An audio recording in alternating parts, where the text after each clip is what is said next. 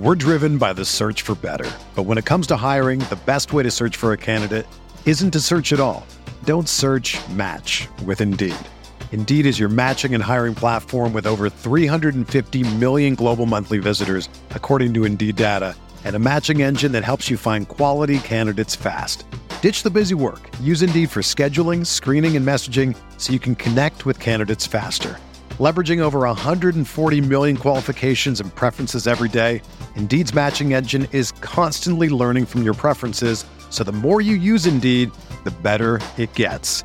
Join more than 3.5 million businesses worldwide that use Indeed to hire great talent fast. And listeners of this show will get a $75 sponsored job credit to get your jobs more visibility at Indeed.com/Blue Wire.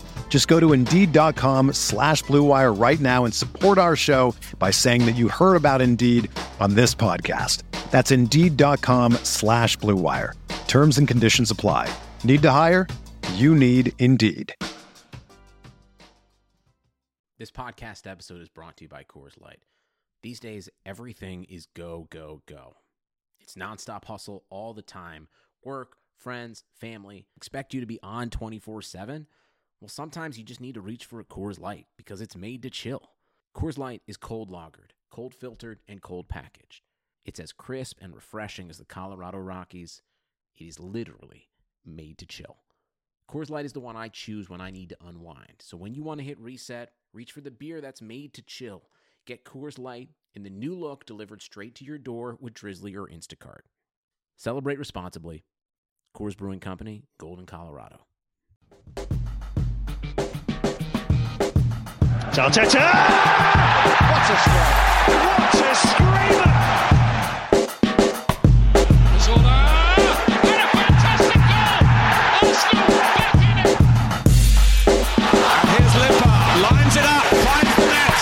Arsenal are in front. Quintuple still on as Arsenal once again blow past Liverpool in the competition that matters. This is the Arsenal Vision post-match podcast. My name's Elliot Smith. You can block me on Twitter, Yankee Gunner. That's right. Look, okay, we didn't beat them in the Premier League or whatever they're calling it. I don't know. But Charity Shield, you bet your ass we did.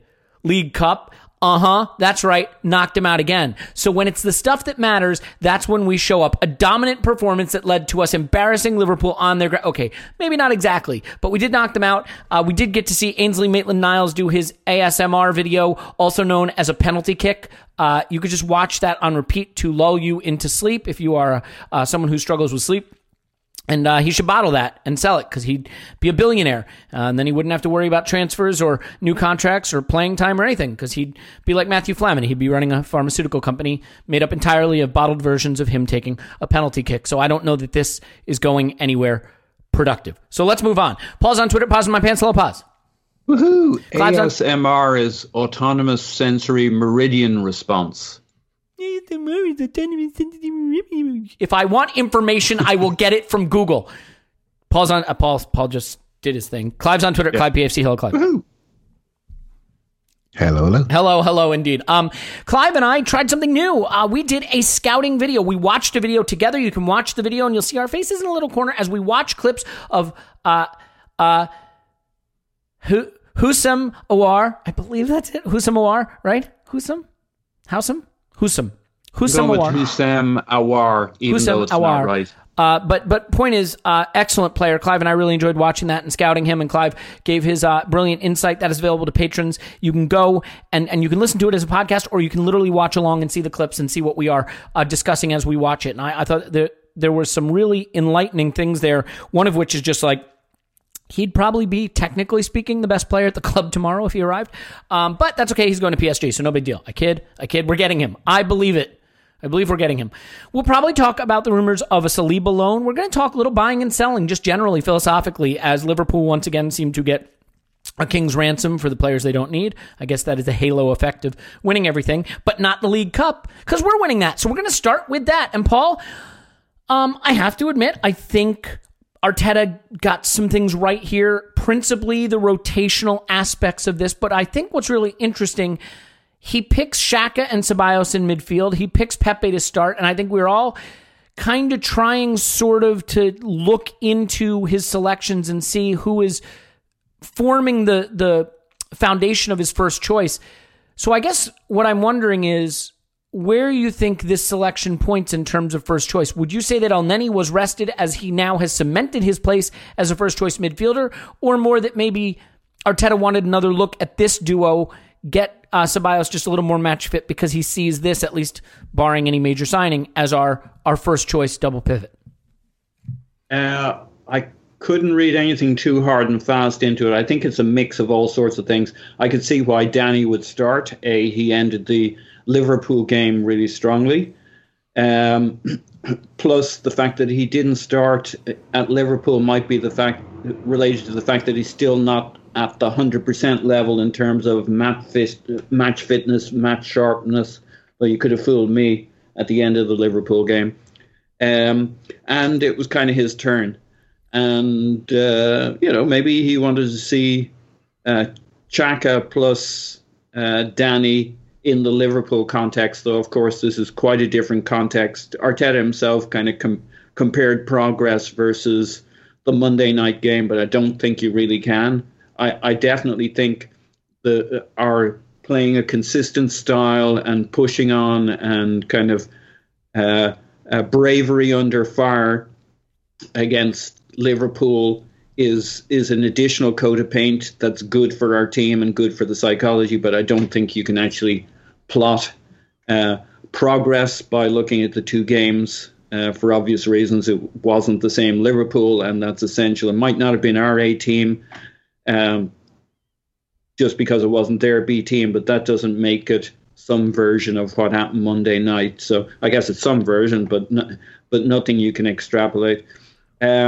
So, I don't think I read too much into any of the selections, apart from some people needed game time that didn't play on Monday, but he needed a few people to make it all hang together, a bit like Liverpool did with starting Van Dijk and Mo Salah. You just need a certain number of key individuals to be able to play the style of football that's meaningful, and I think we had that. I don't think I saw any significant inclusion or exclusion, apart from I may not have kept up on this, but I wasn't sure why Reece Nelson wasn't playing and didn't really feature. That was the one that kind of caught my eye. Maybe he has a niggle or something, but that confused me. Everything he has a little bit lone upcoming niggle. Yeah, exactly. So there was significance in that, and of course, the other guys like Torreira, Guendouzi, we know shit's going on there, so we kind of get that. I didn't read too much into the lineup. I thought it was. I mean, the one thing I'll say about the Carabao Cup, in terms of how seriously you take it, is what they need to do is make it that like the loser goes on to the next round, and the winner leaves the competition. That way, everybody plays their first team, or at least the team who wins can default out of the competition and push the other suckers to have to play the next round. So it's kind of, once the game starts, everybody takes it seriously. Before that, you're just kind of positioning yourself to be good enough to perform in the competition and for it to be meaningful on the day. So. Yeah, and to be fair, let's be honest. Like, we still have a quintuple to play for, and Liverpool don't. And so, their season already kind of circling the drain in, I guess, late September, early October. Whereas, we still have something special to strive for, and I think that difference may be something that you can point to. Clive, I was not happy with his performance generally. I thought it was basically pretty trash, especially in the second half. But we knocked them out. The penalties were fun. I just don't want to lean into that, at least at the start. We can get to some of the concerns. So let's have some positives up front for a game that we did ultimately wind up coming through successfully. And I think a couple of the positives you can point to are a few of the younger players. Let's highlight one that I think we have a lot of curiosity about. Joe Willock was deployed in an interesting position. I will raise my hand and say I'm not sure what Arteta was going for in this game with Pepe on the left. Maybe he felt our left side bias and build-up is so strong that if we get him over there, maybe we can get him more involved. But to me, it was like putting Ian Robin on the left. Like, he just so clearly wants to cut inside onto his left. And when he's on the outside, he can't really cut in. So I thought that was tricky, but it gave Willock an interesting role. I'm not totally sure if this was 4-4-2 at times or 4-2-2-2 at times, and sometimes a 4-2-3-1. Like anything under Arteta, it was fluid. But I thought Willock had some moments where he flashed. I don't know that it totally came off for him, admittedly, and Cedric not being, what's the phrase, good at football, I don't think helped Willock's side, but enough about Cedric. What do you think, Joe, of this Joe Willock performance? And generally, I think 2 sort of bright performances now this season so far that I'll admit, for a guy that I was kind of ready to move on from, maybe is a little more encouraging, possibly. Yeah, it's an interesting game, actually. I really enjoyed it. I don't know why people seem quite negative. I looked at us and I looked at the screen and I thought, you have to remember Liverpool are an incredibly fit, fiery team. They move around the pitch really well. And I've spent many, many years recently watching us lose athletic races all over the pitch. And I'm looking at the pitch now and I'm thinking, yeah, we look okay, we look competitive. I don't think it lasts as long as I'd like, but when we start the game, we look sharp, we look quick, we've got our distances much better, we have a structure, we have fluidity, and I really liked it. And I'm watching it thinking, this is all right. But the where I'm coming from is I'm starting to recognise the team on the pitch. I'm seeing people do certain things. I can almost read what they're going to do. And I can read when we're going to go short. I can read the playing out from the back. I can read when we're going to fade it over the top. If anything, it's really becoming quite clear how we're playing. And it's really, the patterns are really becoming used to them. And that's with 2 teams in 3 or 4 days, and how we're sharing roles, sharing the midfield positions, 3 for 2 in there, making sure we share the minutes. So I don't think there's any more than that. They did a similar job in slightly different ways. And if anything, I'm looking at this and thinking, okay, how can this get better? And I'm looking at the range of passing, and I think, you know what, we need better passers. And I don't mean short passes. I mean the ability to manipulate the ball and drift a medium to long ball. I don't think we have great range in our team. That's why we're so reliant on David Luiz and potentially Gabriel. So I want to see different ranges of passing.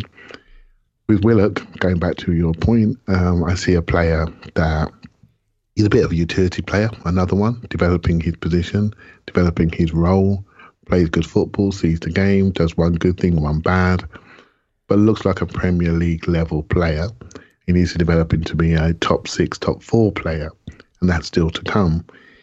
I don't know if you noticed or felt it, guys, that we are a left-sided team anyway, but we were incredibly left-sided, this team. Mm-hmm. Yep. And with Willock's natural tendency to be even narrower than Willian, there were times when Cedric got the ball on the right-hand side and there was nobody there. There's no crowd there anyway, but there's nobody. Maybe they're just scared of getting like whatever it is he has that makes you bad at football, like that it would rub off on them if they were. It's a joke. It's a joke. He scored his penalty beautifully, and I love Cedric, and I always have.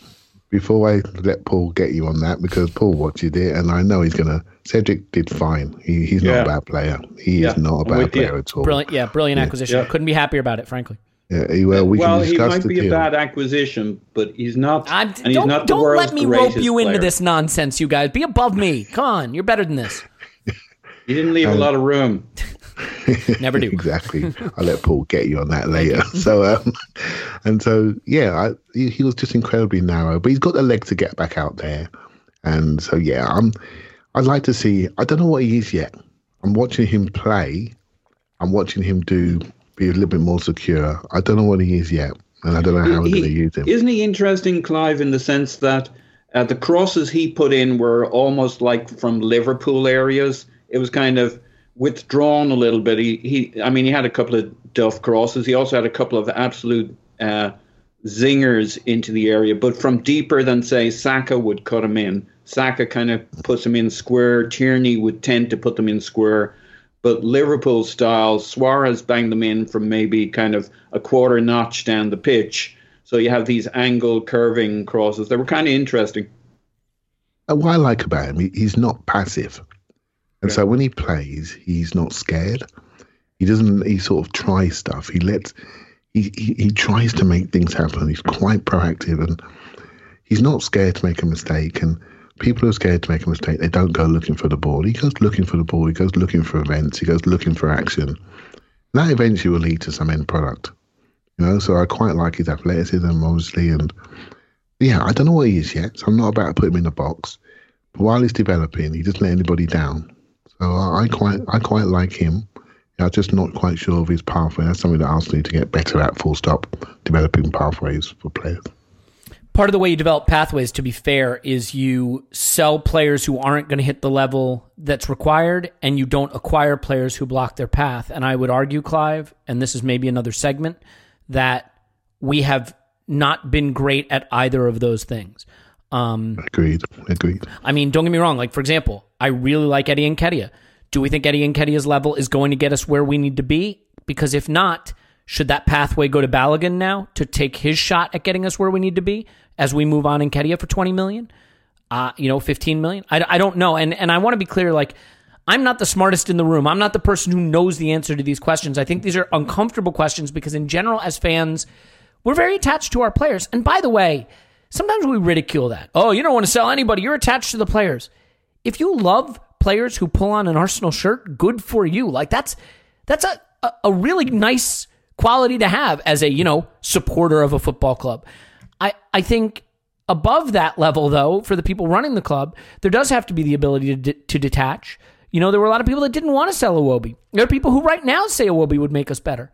We made a lot of money on the Iwobi sale and opened a pathway to Saka, which we're weirdly blocking by playing Oba on the left. But, that's neither here nor there. The point is, like, you open these pathways one of two ways. You either don't acquire middling players who block them, or you sell on players who probably won't quite hit the level and open that pathway to them. I'm not certain we've done a great job of that, but let's not come to that yet. I mean, Paul, another player who popped for me in this game, and I think if you said, Elliot, what's going to be the dead horse that you beat this season? And there are so many of them. They call me Slayer of Horses, Slayer of Dead Horses, frankly. I think it might be that if we there's a word for people who are overly fascinated with dead horses. I don't know, but I've seen the play Equus. Okay. But that's overly fascinated with different things. Anyway, the point is that, like, I think my thing this season is that we should be doing everything in our power to get Bukayo Saka on the pitch at left wing, if possible, in the attack, in the final third, either as like a left-sided 8 or a left wing. This is a guy who can raise our ceiling. I know I hammer on about this, but like we have players who we know who they are. We know who Xhaka is, right? He's not changing. We know who some of our defenders are. We know, who Lacazette is. We have a pretty good idea who Aubameyang is, and he does have a high ceiling. Saka's a guy that can elevate our ceiling, and I think in terms of what he can do, watching the Houssem Aouar clips with Clive, you see the similarity to Saka. Technically capable, can get by a guy and keep him on his back, and has a final ball both to supply his teammates and also has a shot on him. Like I want this player on the pitch, and Paul, for as much as we try to like see what's good about Maitland-Niles and see what's good about Willock and see what's good about Nketiah, and I'm not saying we're wrong about those things. You don't have to see what's good about Saka. You know what I mean? He smacks you in the face with it. Yeah. His level of talent, kind of like Martinelli, doesn't need to be debated. It's just there. So did he pop again for you in this game? And are you with me that like finding a way to get him into the right positions on the pitch this season is something we really need to prioritize? Uh-huh. By the way, your confidence is really rattled on saying Houssem Aouar, isn't it? Well, what's funny is before the pod, off mic, I was like, is it Houssem or Houssem? And we all agreed it was Houssem. And then I couldn't remember which we agreed it was. And so now I'm really struggling with it, having done an entire podcast. And I don't think it's important what it's supposed to be. It's just, what are we going with? And we're going with Houssem Aouar. I mean, God knows how he pronounces our name. All right, moving on. Because he may be moving on as well. Yeah. So I think the Saka one is apropos, right? He's the one out of all of these guys who are on the bubble in terms of talent. He's the one where he's kind of the litmus case for Arteta involving our talent and our youth, because he's just ready. He's ready to go.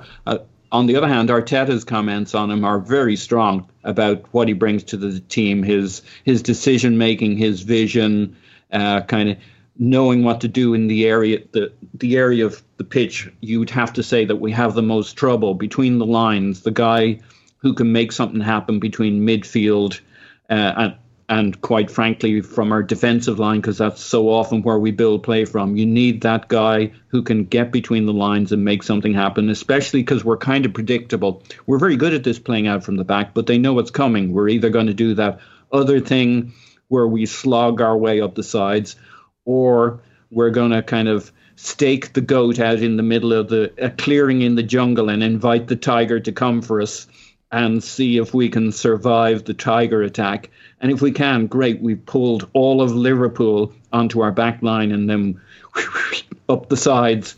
And we've got a special effects there. Yeah. With a really good, so people kind of, even though you can't defend against it when it works really well, because they kind of cleared out their back lines, they kind of know what's coming. So we're on the pitch until we get Houssem Aouar. Do we get that, the joker, the card? I mean, we're not playing Pepe at the moment, and we never really fully managed to integrate him yet. So it's basically Saka or bust, and yet there's no easy path to get him into the game, except when we play him as a wing back behind our old buddy Aubameyang, but that's going to become troublesome because I don't think Tierney is our left centre back for the whole season. He might be right now, but as soon as we decide Gabriel is ready for prime time as left centre back, then, or God forbid we switch formations to for the back, we're going to have real trouble getting Saka into the team. And we already struggle a bit to get him into the team as it is. And he's kind of like the first in the line of all those guys, that by far the closest to just being a straight out starter. I mean, he's starter level. You maybe wouldn't start him every game because he's still at that age where you got to manage them. Maybe you're starting him kind of 2 out of 3 or 3 out of 5, something like that. But it feels at the moment we'd struggle to get him into 1 out of 3 as a starter. Because Aubameyang plays there, and we've got quite a lot of related issues. We're pretty stacked on the wings. It's hard to see how he gets into the team as a 3 out of 4 games starter, and yet he's the only player we currently own who can do what he does, sitting between the lines, making stuff happen, causing problems for the opposition. The other thing I'd say is I think. Harking back to what Clive said, and maybe the bit I threw in at the start about Arteta taking this game very seriously as a kind of a further evolution of our capabilities. That maybe this match didn't warrant it, and the opposition don't justify it. But I think Clive's exactly right, and it echoes Arteta's point that you can see a style of play we're committing to, and we're continuing to evolve. And yeah, I did kind of enjoy this game for whatever reasons. I'm still scratching my head on it, but I straight up enjoyed it. I thought there were interesting performances in there, even if we weren't great. But most of all, I think I liked the fact that I recognize what we're doing, as Clive talked to. There's a very, very consistent way forward. There's a structure, there's a way of playing, and that was apparent even in this greatly changed team. So, yeah, I definitely related to that from Clive. The one thing I got to add one more thing because I'm about to go here. This thing where you had your scouting thing without me and it was just you and Clive, that's absolute bullshit. Which one of us got on Y-Scout and burned up the whole subscription watching videos on an hour to the point that Clive couldn't even get onto it? Yeah, I mean, it's what happens when you return the car with no gas in it. You don't get to drive the car next time. Like, okay, that's just should have been me. Yeah. When do we get our next allotment, by the way? It's called learning personal responsibility. I'll give you a credit card when you show me you can handle it. Okay. Thanks, Dad. Okay, Paul's on Twitter. Pause my pants. Sorry we got to lose you so quick, man, but I assure you Clive and I will have a fantastic conversation without you. All right. Bye, cheers, everybody. Take care. Woo-hoo. Okay, so Clive, I mean, well, let's. I don't want to cut you out of the conversation on Saka. I don't want to like overemphasize this, but I mean, do you feel that I'm on to something here? I mean, look, I guess where this conversation steers at some level is at some point you can explain to me why Aubameyang moved over to the left, and I can totally understand it. I can see the logic. I can see why it was done. I'm not going to sit here and pretend it was just shit from the beginning and we never should have done it. I do think there are times where you can look at how things are being done at a club and say you're being too clever by half. And at this point in time, with Lacazette's form sort of being what it is, and you could say his form, he's scoring every game. You get my point. With Saka being a player that we really want to develop and looking like a really good candidate for a left wing role.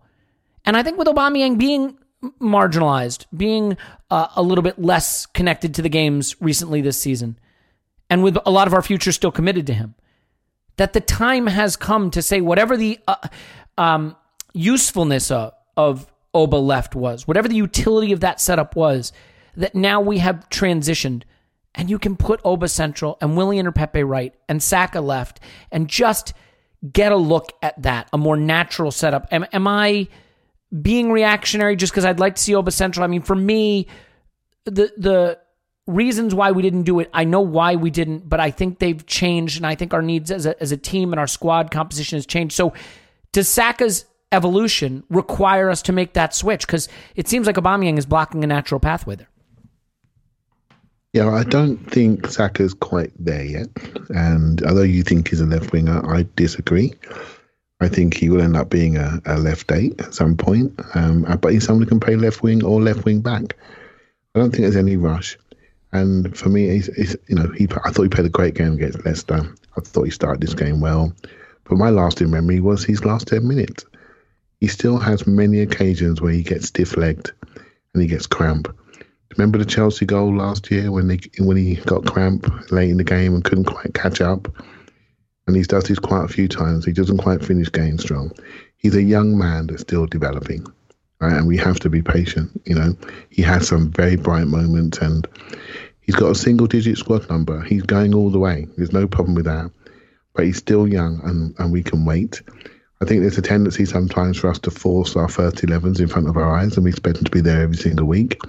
It's not humanly possible anymore. I agree with that, but do you mind if I just push back on one thing there, Clive? Because I agree with you. But this isn't a case of some weeks it's Oba central and Saka left and some games. Like, Oba is always left wing. Like, other than games like this where he's just fully rested, that's his position. So this isn't a case of sometimes it's this and sometimes it's that. It's always this. You know what I mean? Yeah. We use that part of the pitch as our forward part of the pitch. Mm-hmm. And we underpin him with runners. He hasn't got to run back too much. And we zigzag down the pitch. And then we end up finishing there. Not so much at centre forward, although he's got the freedom to move into centre forward. And that's what he's very good at. He's a free-style runner. He gets in, if he can see the pitch, he can reach the areas he needs to reach. And so, yeah, I don't, in my mind, I want what you want. But I can't say this isn't working for Aubameyang. He's scoring goals. There are days, I think Liverpool away on the Monday? Sorry, on the Monday night. I thought that game, in hindsight, was perfect for him to play at centre forward. And I think we should have spotted the fact that they're pushing up and we should have used him in that way. I thought the value of Lacazette in small spaces coming back to goal, setting the play. I thought that value was minimal compared to what we could have done if we stretched them. And that could have created space to play. So it's just a hindsight thing. I thought it's interesting that he slightly tweaked it, made some adjustments, a bit more aggressive in this game. And we used Pepe in the striker role. And the striker role now is on the left. The difference is with Pepe is when he's on his left side, he will be an assist merchant.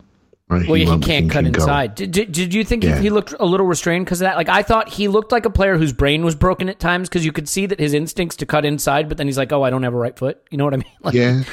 I think it was a challenge for him. And I thought this is people are going to realise the benefit of this game in the next few games because I think he needed that 90 minutes. He needed that time on the pitch.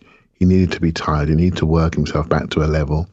That game, that's a stake in the ground game. That is minutes in the bank, and let's keep him on. Let's work him hard. Let's make him work because he needs to get to the physical level that he was at towards the end of last season because that's gone. That's disappeared. He doesn't seem to be physically developing as I'd hoped he would do. I thought his shape may change slightly, become a little bit stronger, a bit more core stability. and he hasn't done. So they've got to do it on the pitch. So he needs these games. He needs lots of 90 minutes, and then he'll get there. He seems to be touch wood. He doesn't have many injuries. He just needs time on the pitch to get him to the power that he needs. And I think he's perfect for the right-hand side. And I think he does. He offers exactly what we need. He just needs to be more impactful, more influential. And so we're developing a style here. I don't agree with all parts of it. I don't think a player screaming at the door to say we should change it. It's just there's nobody quite there yet to say we have to do this now. Right now, if we do buy this Aouar guy, I think if we saw yesterday when we were doing the video, he potentially could play that left role in some games very easily off the left-hand side with his right foot coming in. And that suddenly changes things. That could be a front three, a different front three in a different shape. In the 4-3-3, which I think we're heading towards a back four quite quickly, because I think there's one player that is screaming loud to get in the team, and it's Gabriel. I think he is screaming so loud, he has to play. That's going to force us into a decision. How do we want to play at the back? Because he can't do the hybrid role like Tierney does in the 3. That means we're into a 4. So, and that means Tierney's on the outside, into a 4, maybe David Luiz right centre half. What would you say this formation was, if you had to pick one? Because I mean, at times it was a 4-3-3, at times it was a 4-2-3-1, a 4-2-2, like 4-4-2. Just think about it based on phases of game. Right, so there were times we were 4-2-3-1, and you looked at the screen. Sometimes you see Saka on the outside, just in the back 5 in the line. And so I keep coming back to the channels. We tried to get 5 channels in attack. We tried to get 5 channels in defence. We transition various shapes to get to that, depending on the game state. So I've seen it a lot. I've seen it a lot now. 5 channels in defence, 5 channels in attack. How we get there is the trick, and what we use to get there is the trick, and how we progress the ball. And that varies depending on the people we have on the pitch. And ball progression is, I'm talking to you now, I'm sure you know this because you're the numbers guy. Well, I'm not the numbers guy. I just read what other numbers guys say, and then I say that to try to sound like I know what I mean. So, I try not to read numbers too much. I just try to talk, and the guys on Discord will tell me if I'm wrong. Yeah, all you have to do is check the Discord, and you'll know if you said something that wasn't right. Exactly. But my feeling is, I'm really looking at our progression at the moment, because I think we are technically improving in the bottom end. We're developing patterns of play, and I see chances to go forward. Yet I see limits in the players that are due to make those passes. And I'm really keen on Xhaka actually at the moment. Are we moving past him? Because look, I know he's never been a favorite of mine, but I will acknowledge there were times when Xhaka was an above average player who just had a ceiling. I'm starting to think that the things that were good about Xhaka's game are becoming fewer and further between. I mean, is there an argument that for one reason or another, Xhaka's time at Arsenal might be fading? Because I look at this game, Clive, they started Jones, Grujic, and Wilson in midfield. They had 3 19-year-olds in their starting 11, 2 of them in the back line, 1 in the midfield. This is Liverpool at Anfield, but this isn't Liverpool at Anfield. It's Minamino and Grujic and Wilson and Jones and Williams and Milner. And, this is a game where Granit Xhaka is sort of the senior leader, a former captain. There's some young players in the team. You want to see him get his foot on the ball and kind of impose himself. I know he's not an impose himself kind of player, but you're not facing standard Liverpool. And I just again felt it was a game where Xhaka was, a C+, maybe even a C-. And if he can't do it in a game like this, with senior leadership and skill, I don't know. I'm having a hard time articulating what I'm trying to say other than to play the way we want to play. I feel we're starting to move past Granit Xhaka. Is that too much too soon? Not necessarily. I've never got on the Xhaka bandwagon. Never. Not even when he threw his shirt down. I kept my counsel in the main. It wasn't the greatest thing to do. That was obvious. No need to kill the guy. There could have been other reasons for that in the background, etc., which came out. And so I was never on this. I always looked at him and thought, okay, we're asking him to do too much. He has weaknesses when he's asked to do too much because he'll try to do it because he's a proud, strong man. He wants to win. He leads by example. He's a natural born leader, right? So, and he wants people to follow him. But what I'm seeing now is some stick ball movement. But when the ball gets to him, I look at it and I go, can you get it out your feet? Can you get it out your feet? Can you fade it over the top? You've been tackled. And I see too many things breaking down on him. And I find myself worried that you might get pressed off the ball. You might turn the wrong way. So I see a pattern developing. So what I'm seeing now is as excited as I am to see a defined Arsenal on the pitch, what this does do is it starts to highlight our limits of certain people that can't keep it going, can't develop the next phase. And I posted a video of Mark Rocker last night after the game. And it's not because I think he's going to come to Arsenal. I don't think he will. But he has got the passing range that Xhaka used to have.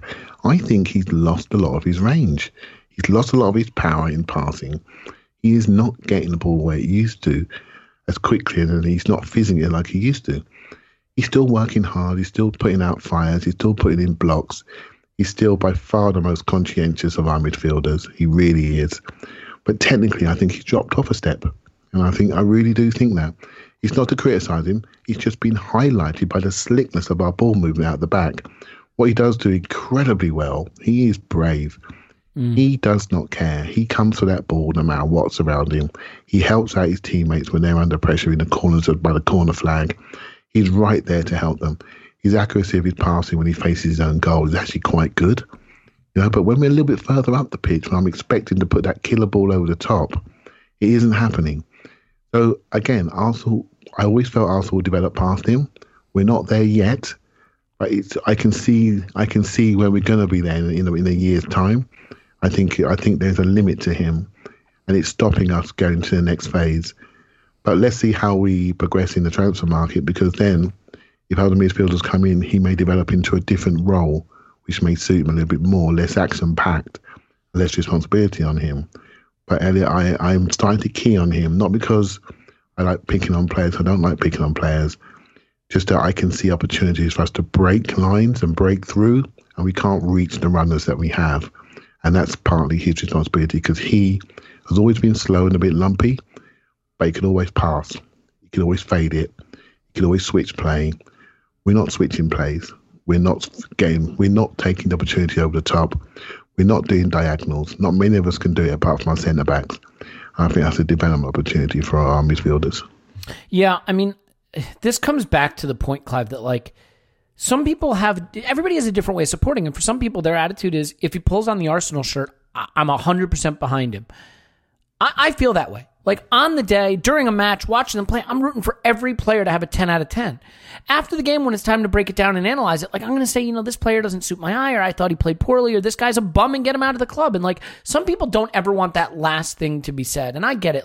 That can rub people the wrong way. I kind of have that personality. I'm really sorry. But I'm not going to say Xhaka's a bum. I'm going to say I think that Xhaka does put a really clear ceiling on what we can do. And now I think his floor, which used to be pretty high, but his ceiling was pretty low. I think the floor is dropping, meaning that I think his worst performance, his lowest level, is now starting to sink to a level that really does hold us back. And, again, Clive, I do think you have to look at the Liverpool team that was on the pitch and judge them not by the shirts they're wearing, but by the names on the back of the shirts. And I think it could have been a little more of a domineering performance by us in some ways. Now, there's a couple of things I want to get to. One is Leno.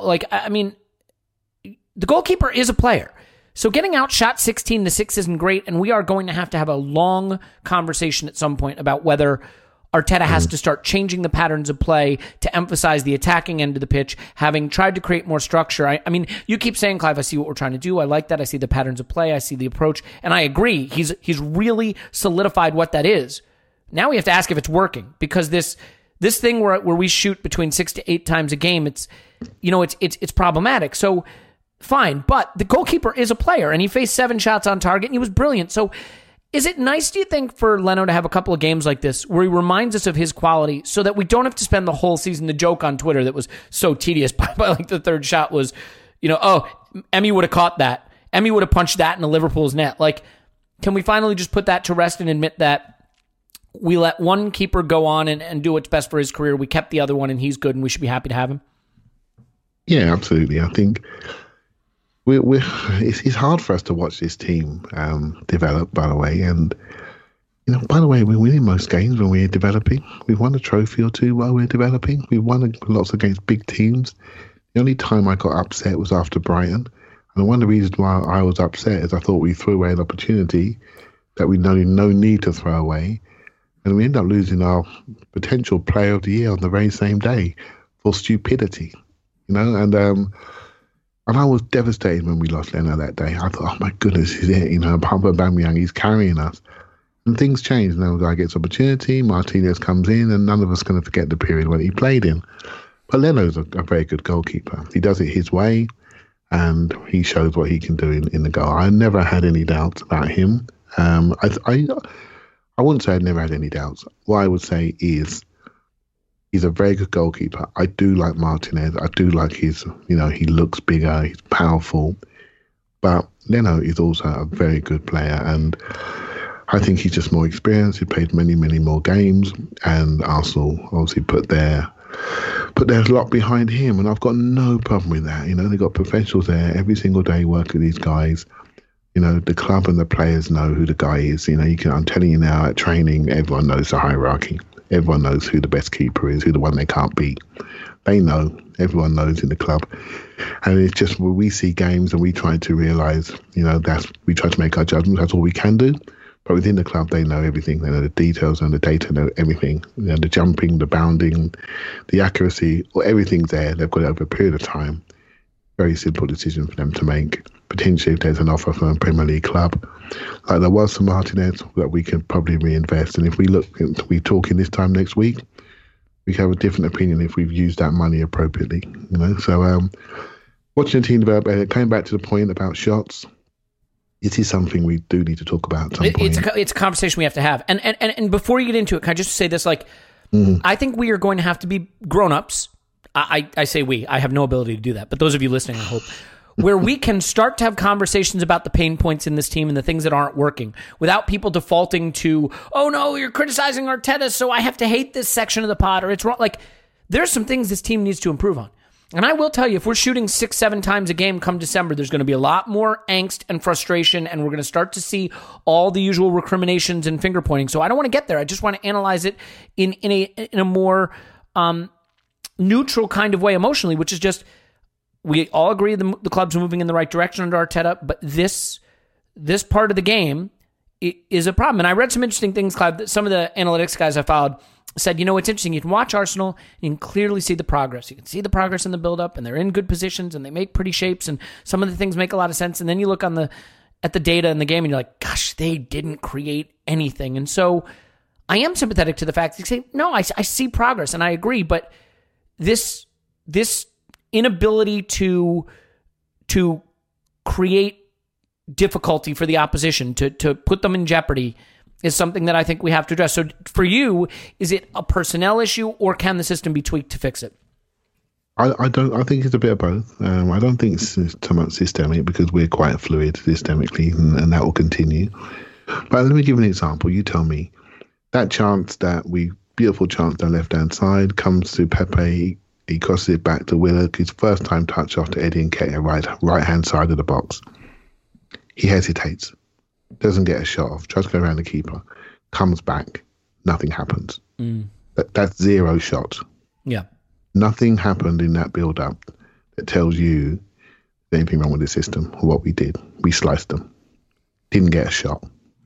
Right? So that's on the highlight package there on the .com. We didn't get a shot. This happens quite a lot with us. We're quite nearly at the top end. This is what I'm talking to you about. This is why my eyes are keen on certain players. I'm not keen on El Neni, because I know El Neni can't play those passes over the top. So we know what he is. Continuity, rat-a-tat-tat, keep it moving. Be there, release valve for your defenders. Underlap, underpin, support, punch it square round the horseshoe. I'm not having a go at him for Richard's 50 yards, because it's never been his game. It has been Xhaka's forward game. passes. Let's remember. Yeah, he's improving. He's been told he's improved on the forward passes, but it's never been his game. He's only playing because Guendouzi's stupid. That's why he's playing. If Guendouzi was there, he'd be doing that role. Very similar, bit more step in him, bit more forward thinking. Wants to carry the ball. He should be playing for Arsenal on the right hand side of our midfield. He should be 3 for 2 with Guendouzi in there, with Ceballos and Xhaka, and hopefully a new signing. That's what we should have at the base of our midfield. but we don't because he's been an idiot. So we got Elneny, who can do a similar job, but it has limits to it. I'm not having a go at him. I'm keen on Xhaka because he has the ability to switch. He has the ability to drill that ball over the top. He has the range of pass, and we accepted his limitations because he had that range of pass, and I'm just not seeing it. So we're not seeing the execution we need to see. We're not seeing the tidiness. We're not seeing the efficiency. So I don't think it's systemic. I think it's quality, efficiency, and decisions. And so we need some added quality in those areas. So what have we done? We got a free transfer 32-year-old from Chelsea who's a chance creator. We stuck him on the outside. I'm not so sure about that myself. I think he should be on the inside. I think he's quite intelligent. Why are we putting a player on the outside? Asking him to track Andy Robertson. Stupid. Not for me. Right? So get him on the inside of the pitch. Get him in an armchair. Get him to use his brains and experience to help us create and chances. Tempo. I think that's a part of the game that's important. Yep. Mm-hmm. Exactly. Keep young legs on the outside. We've got loads of them. Keep them on the outside. And so, again, quality in these areas. I'm a huge fan of the back three, but the way we play back three, we don't really do that. We start with a 3, nominal 3, which goes to a 5 and goes to 4, depending if we have the ball. So it doesn't really matter anymore. But we need to find out who our defenders are. And I think that's developing really quickly. I think Gabriel will be that first choice left-sided centre-half, Tierney on the outside, and a bit more traditional, shall we say, and midfielders in front. I think at that point, we start to see different levels of quality. It's a quality issue for me, Elliot. It's a quality and a limits issue. And I do feel, maybe I've got Liverpool in my mind today with their recent sale. And I know it's a tough market. I know COVID's come along, but we do have to keep these players around a long time sometimes, even though we know that. I'm not saying not good enough, but I think we know who they are. We need to be a bit more opportunistic. And there's something, Ted's words never left me, actually. We shouldn't be afraid of the churn. We shouldn't be afraid to kill your darlings. Around. That's what he said. We shouldn't be afraid to turn these things around. I like most of the players, but I don't love any of them really. But maybe Aubameyang's the one that really defines the club. But, I just want to see us recognise people's limits sooner and then churn them. I know it's a difficult time. It's easy to say that when there is no market in Spain, there is no market in Germany. They're stealing players off us on loan and wanting us to give them the full price in cash in one lump. So we're getting taken a mickey out of. We lack a bit of strength. But I do think we need to be recognising. Well, it's becoming more apparent, the limits in some of our players. I say that without critiquing them because they've had a fantastic run and continue to do so, and are one of the most formed teams in the country. And I will say this to you, Liverpool respected us this week, hugely. Respected us on Monday and respected us on Thursday. Liverpool haven't respected Arsenal for a long time. We are a coming force. We may not always recognise it, but we are. Klopp recognises it. These teams are starting to look at us and say, what's going on here? This coach is good. And now we need to give the coach some tools because at the moment he's saving some dead bodies. We need to give him something that makes him look good. Yeah. And I have to tell you, I think watching that video with you yesterday was actually kind of eye-opening for me because you see a player with real technical quality, like clean first touch, receive on the half turn, burst past a man, uses both feet. The way Aouar can use both feet, like watching that video with you and doing that scouting episode, like it really made me realize something that I think I've known, but you forget from time to time, which is just, this is a 22, 23-year-old kid who looks the business and has the skills, and maybe he doesn't always do it, but he can go to the top and take a team to the top. Like, I look at our players, and I am really sorry to say this, it gives me no joy, but there are a lot of mediocre players that we find reasons to like, who don't have the touch, the control, the two-footedness, the range of passes, can punch it forward, can see the pitch clearly and know where the right option is, weight of pass, so it's not grinding to a halt coming to the feet of a player. I think the technical level has to come up, and that is clear. And so I do have sympathy for Arteta, who has built a functional side and a functional system and a system that can get us results, but is now going to have to be tweaked, I think, to make us more dangerous. And the question is, do we have the players to do that? I think playing a 2 in midfield when two of the three players you're picking from are Xhaka and Elneny and the limitations they have, that's really tricky. And who drops in between the lines to give them an option? Because it's been Lacazette. That doesn't work. If you play Aubameyang up front, he can't do it. You could do it the Chelsea way where the wide players come interior to provide the forward option, but then do you leave yourself too exposed to counterattacks and attacks down the wings? Like it's hard. It's pick your poison with a team that has these challenges. But we are through the next round and play City, and as we know, they can't knock us out of a cup. They really can't. They just don't have the ability. So that's on to the, what would it be, the final, I guess, at that point? Semi-final? Semi-final, yeah. One-legged this game. Yeah, piece of piss. But so let's talk about the penalty shootout just for a minute, because I think of the entire day, that was the most enjoyable thing. I can't help but think that the lack of fans in the stadium is having a big impact on these penalty shootouts, because the penalties are mostly really, really excellent, Elneny's aside. But the highlight is, of course, Ainsley Maitland-Niles. Is it possible to be too calm taking a penalty? Like, I was worried that his pulse was dropping too low. I mean, how do you explain Maitland-Niles? And it's funny, right? There were times where we were like, maybe he's lazy, maybe he's sloppy, because we'd watch him play and he just seems so calm, but then you see him take a penalty and you're like, no, he's just an unfazed guy. I mean, is he too unfazed? Like, explain to me how this happens. How do you approach a penalty with that degree of ice in your veins? It's unbelievable. It's a joy to watch. Yeah, he's just a South London street cage footballer. That's what he is. It's been at Arsenal his life. There's loads of kids like him in London that play that way, play that style, and he's managed to take it to the Premier League. And he's an interesting player. I like the journey of that player. I just like what he does on a pitch. Frustrates me to death sometimes. I sometimes think, do you know how good you could be? I say that, and he's one of two players in the England squad at the moment. So what do I know? He's starting to make an impression in football. His ability in one-on-ones defensively is really quite strong. He has got offensive ability. I think we ask too much on his left foot at times. I think that doesn't come out. On his right foot, I think he's a good partner for Pepe. I think all three of them can be a good partner for Pepe, actually. I think Cedric is not as bad as you think, and Bellerin has improved. So, yeah, I like what he does there. I just think it shows level of arrogance. And your point about the crowd, you might not be able to hear the crowd giving you stick, which just becomes a murmur in your ears.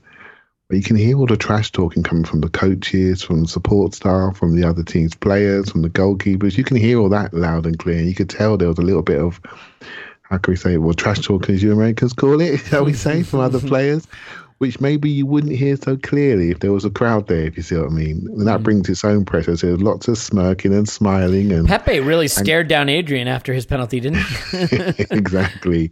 Lots of people showing their wares, trying to be cocky. That Curtis Jones fancied himself, didn't he? He's another one. And that's what players at this level have got, a level of arrogance about them.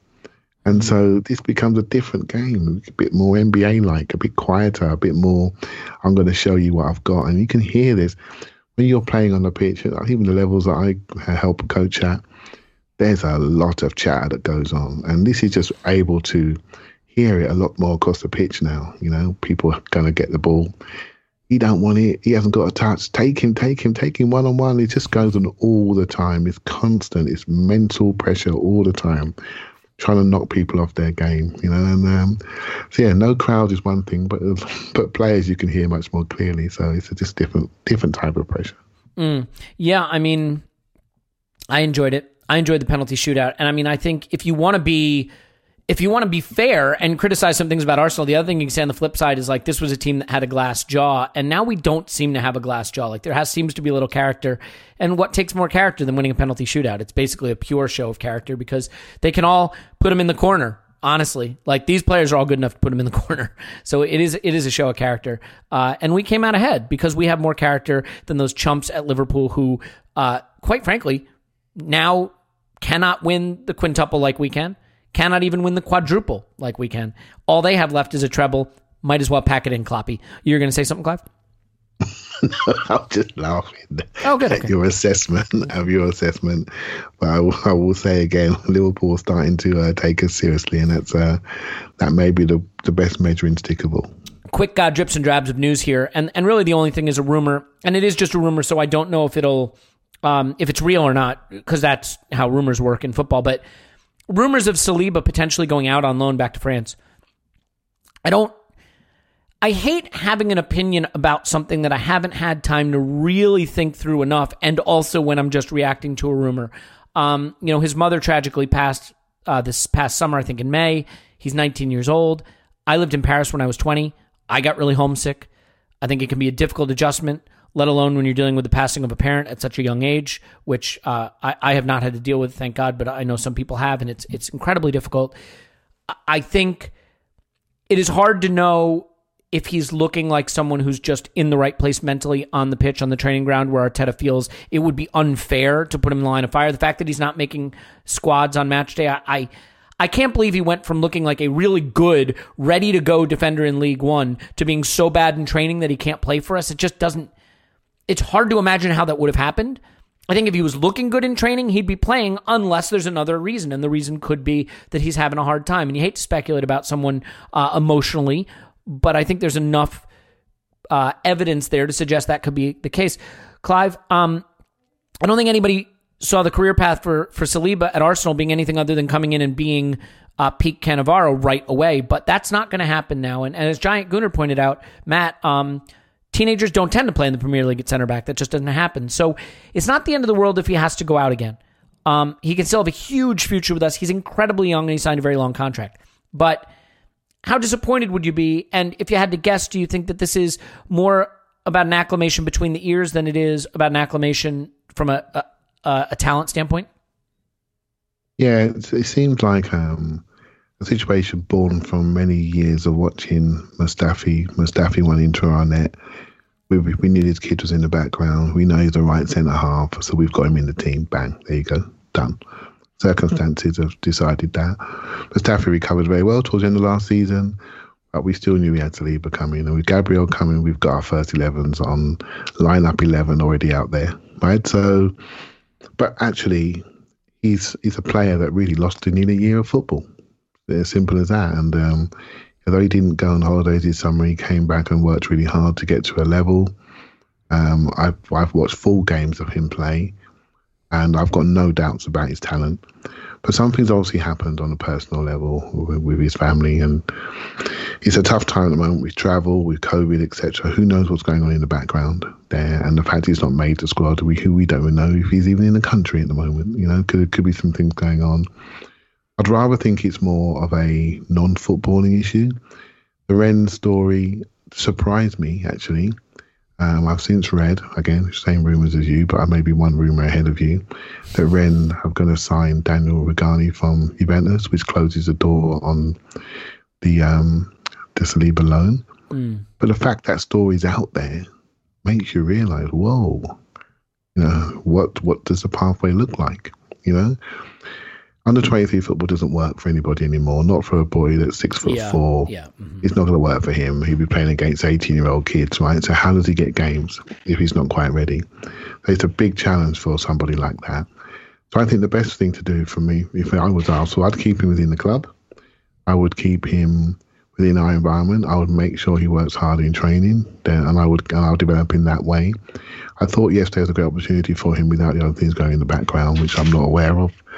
And so, yeah, I think, I just like to see him. I'm glad the club are looking after his well-being. That's the most important thing. And although we've all got high expectations and we all want to see him, they can wait as far as I'm concerned, because the well-being of that individual is the most important thing. And I also think they're doing a much better job with taking the time with young players. I do think there's a separate discussion to have about creating the right pathways, contracting people, having a better loan squad decisions much sooner, so we don't end up in the Balogun situations, because that's just happening too many times.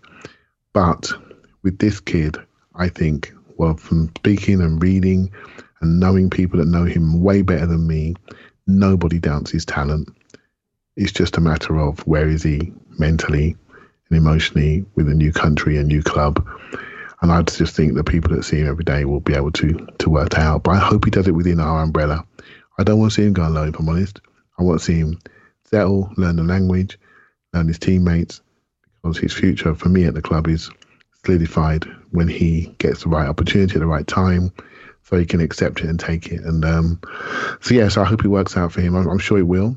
And when it does, I think we're going to be massively, I'll say surprised, but it's going to be really impactful because he just has a style of play which you can't ignore.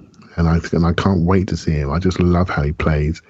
I love how he takes the ball from people. I love how he doesn't make fouls. He's just a really calm, influential, forceful player with presence and real personality, and that doesn't disappear. He's just having a bit of a struggle potentially off the pitch. Yeah, and I mean, the only reason I don't think it's necessarily his playing levels, like, you could give him 6 games in the Europa League, you could give him some domestic cups, that gets you 7-8 starts, maybe he's looking good, so you get him a couple of starts in the Premier League. I don't think it'd be hard to nurse him to 10 starts and a couple sub appearances, and suddenly you say, I'd rather have him at the club learning than have him out on loan.